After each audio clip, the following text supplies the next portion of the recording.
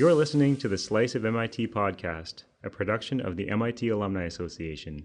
It's the MIT Alumni Books Podcast. I'm Joe McGonigal, Director of Alumni Education, and joining me is Dean Karlan, PhD, class of '02, a professor of economics at Yale University. Dean's new book is Failing in the Field, What We Can Learn When Field Research Goes Wrong, co-authored with Jacob Appel, and published this fall by Princeton University Press. Karlan is the founder of Innovations for Poverty Action, a research and policy nonprofit that discovers and promotes effective solutions to global poverty problems.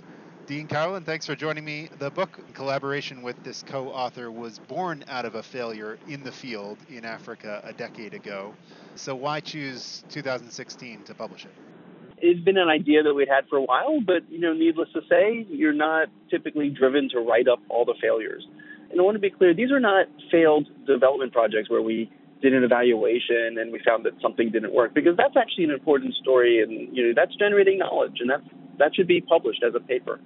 These were projects that got called off halfway through, and there was really no knowledge generated from an academic perspective on the key questions that we set out to ask when we started the project. And so it never saw the light of day. And yet, when we are out there constantly in the field trying new things, trying new ways of collecting data, if we don't collect our failures on the research process, we're not going to learn as well as we could.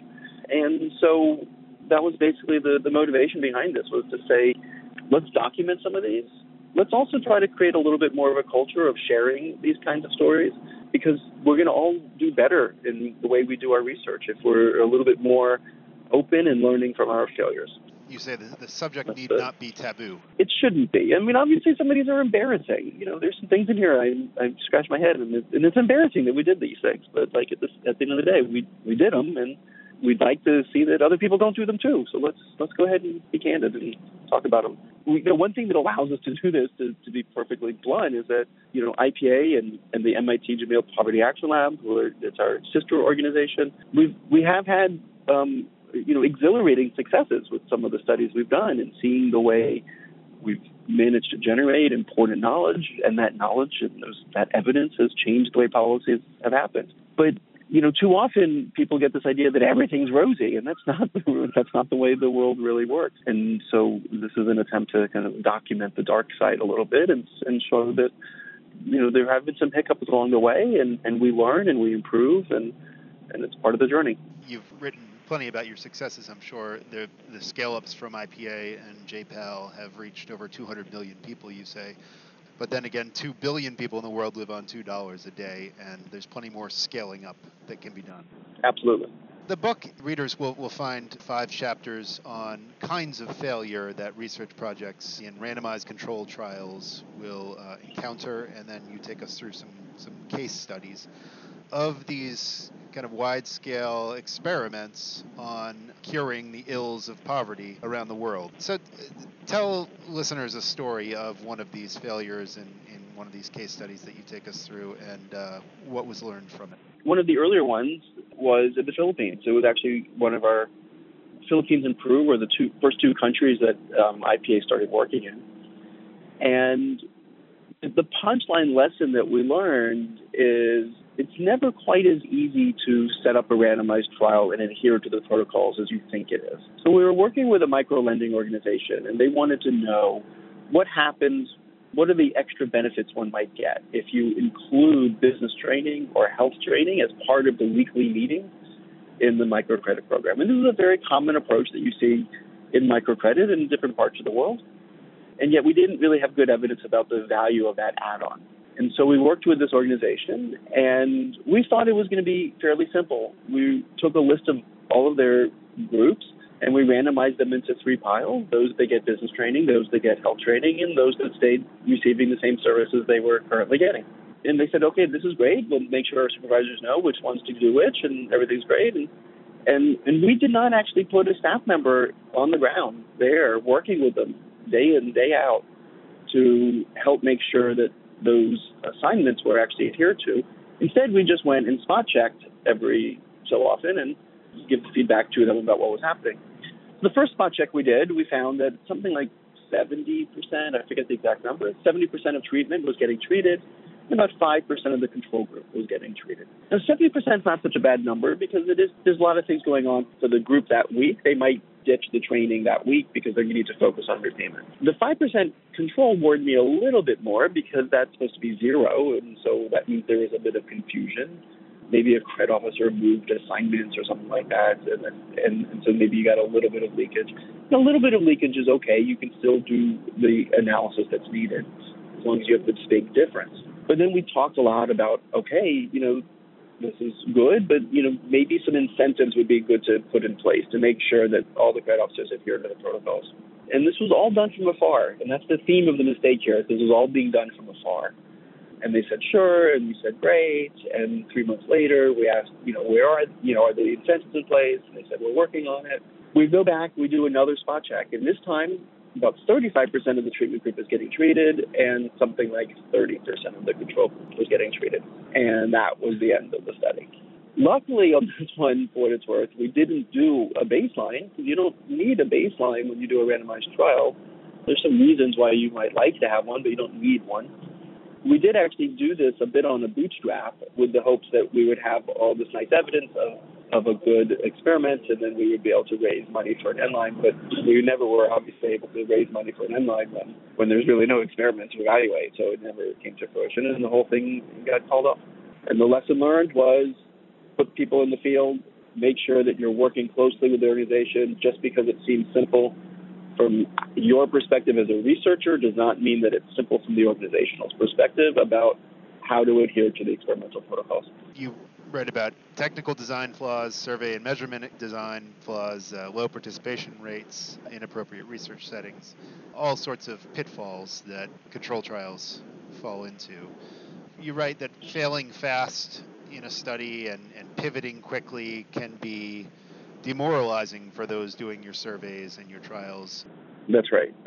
You do need to be self-aware of what's going on. You do need to make sure that you don't fall prey to sunk costs and just kind of refuse to let go and just keep pushing on the project, even if the stars are just not aligned and the organizations are not properly excited, and then it's going to be a painful process. And you express your frustration with the publishing industry, journals that have been less prone in the past to publish no-impact studies and studies of failure. Talk about response to the book so far. Do you see any change in the publishing industry? There has been change, but I want to make an important distinction here. The grumpiness that I have with the publication journals and decisions is not about the stuff I was writing about in this book. There's not a single thing I wrote in this book that I think would have realistically been viable for a refereed journal in economics, because all we ever learned was some methodological points about project management and partner management and technical issues about procedures for running a randomized trial. The part that's a problem is in academia is when there's a good question being asked. I think A is going to cause B, and you go out, you set a test, and it turns out A did not cause B to happen. You get what's called a null result, and then those do have a problem sometimes getting published. And that's a problem, because if as long as it was a good theory and there's a plausible story as to why A should cause B, if you learn that it didn't, that's important. And it's just as important as documenting that it does cause B. And yet that does happen. I had a project in the Philippines. I'll never forget the line from a referee that said, the fundamental problem with this paper is the null result. And yet we had lots of data explaining the null result, mechanisms. We had all sorts of useful ways of understanding why we were not finding results. And it's not to say all journals are like that. There's definitely journals that will, and editors and referees that do share my sentiments on this. But it is a historical problem across science, not just economics. What ends up happening is we say, when you get a statistically significant result, a lot of times people say, okay, I want to know why. And that's an important part of generating the knowledge, just to understand why did that result happen. But for some reason, when we get a null result, the instinct of our profession is to require a higher bar for understanding why. And it shouldn't be a higher bar. We should, in both cases, we want some understanding as to why the result happened or didn't happen. So the understanding the mechanism, the why, is always important. But it's not more important when you get stars on your little coefficients for statistical significance than when you don't. It's always an important question, but it is the case that for some reason our profession tends to, in my perception, require a higher bar on the null results. Talk about how your MIT education is alive and well in the writing of this book. I got started running randomized trials and doing field work when I was a grad student at MIT. I'm about to go give a talk at this gathering called FailFest about a project that I did when I was at MIT. I failed, but luckily some did succeed too. So I did get out of MIT. I did graduate. MIT is where I got my start doing all this research, and to this day I'm still collaborate and very close to my advisors at MIT. And a big part of this whole movement is the Jameel Poverty Action Lab has been instrumental in seeing this incredible expansion of people out there in the world gathering evidence to figure out what's working and what's not. It's been exhilarating to be a part of this movement. You sit on the board of JPAL now. Tell alumni something about JPAL they might not understand about its impact or appreciate about its impact. JPAL's vision is to develop a network of researchers that are like-minded who want to go out in developing countries and the United States as well and conduct randomized trials on social problems, social policy, whether it's run by a nonprofit, a business, a government. That's the first part of its mission, and the second part is to do the right communication, the right scale-up work. Obviously, it's a university. MIT is not going to go and get involved in direct scale-up, but we need to be able to communicate the results of the research to the right players to figure out who needs to do what differently and get that information to them. And that policy and communications work is a big part of what we're doing at JPAL. And of course, because we are part of university, education is a big part of what JPAL is doing as well. Executive education in developing countries, here in the United States, online courses, things of that nature. Talk about what else needs to be written on the topic of failure in the field. Well, what we're hoping to see happen is we collaborated with the World Bank's Development Impact blog so that people can write in their own failures, put in some keywords, and our hope is that enough people will start writing some in that it'll become its own little blog and people can have a bit of living history of them so that, when you're doing a project and someone says, I know someone who tried a project like that, it failed, you ought to go read the blog post, and there it is. And it has a nice little home where they can all live together.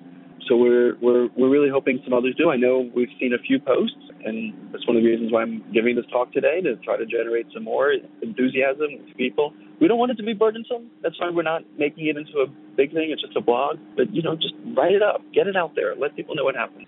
And tell me what else you're reading right now. Well, literally at this very moment, not literally, but just before the phone call, I was reading The Underground Airlines. It's a fiction novel. It's kind of scary. It's a depiction of America if the Civil War was won by the South, where slavery was still in place in 4 states. And yet it's set in today's time with all of the social media, and et cetera.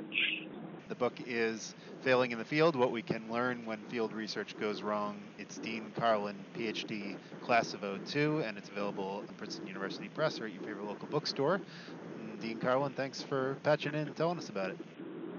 Great. Thank you very much.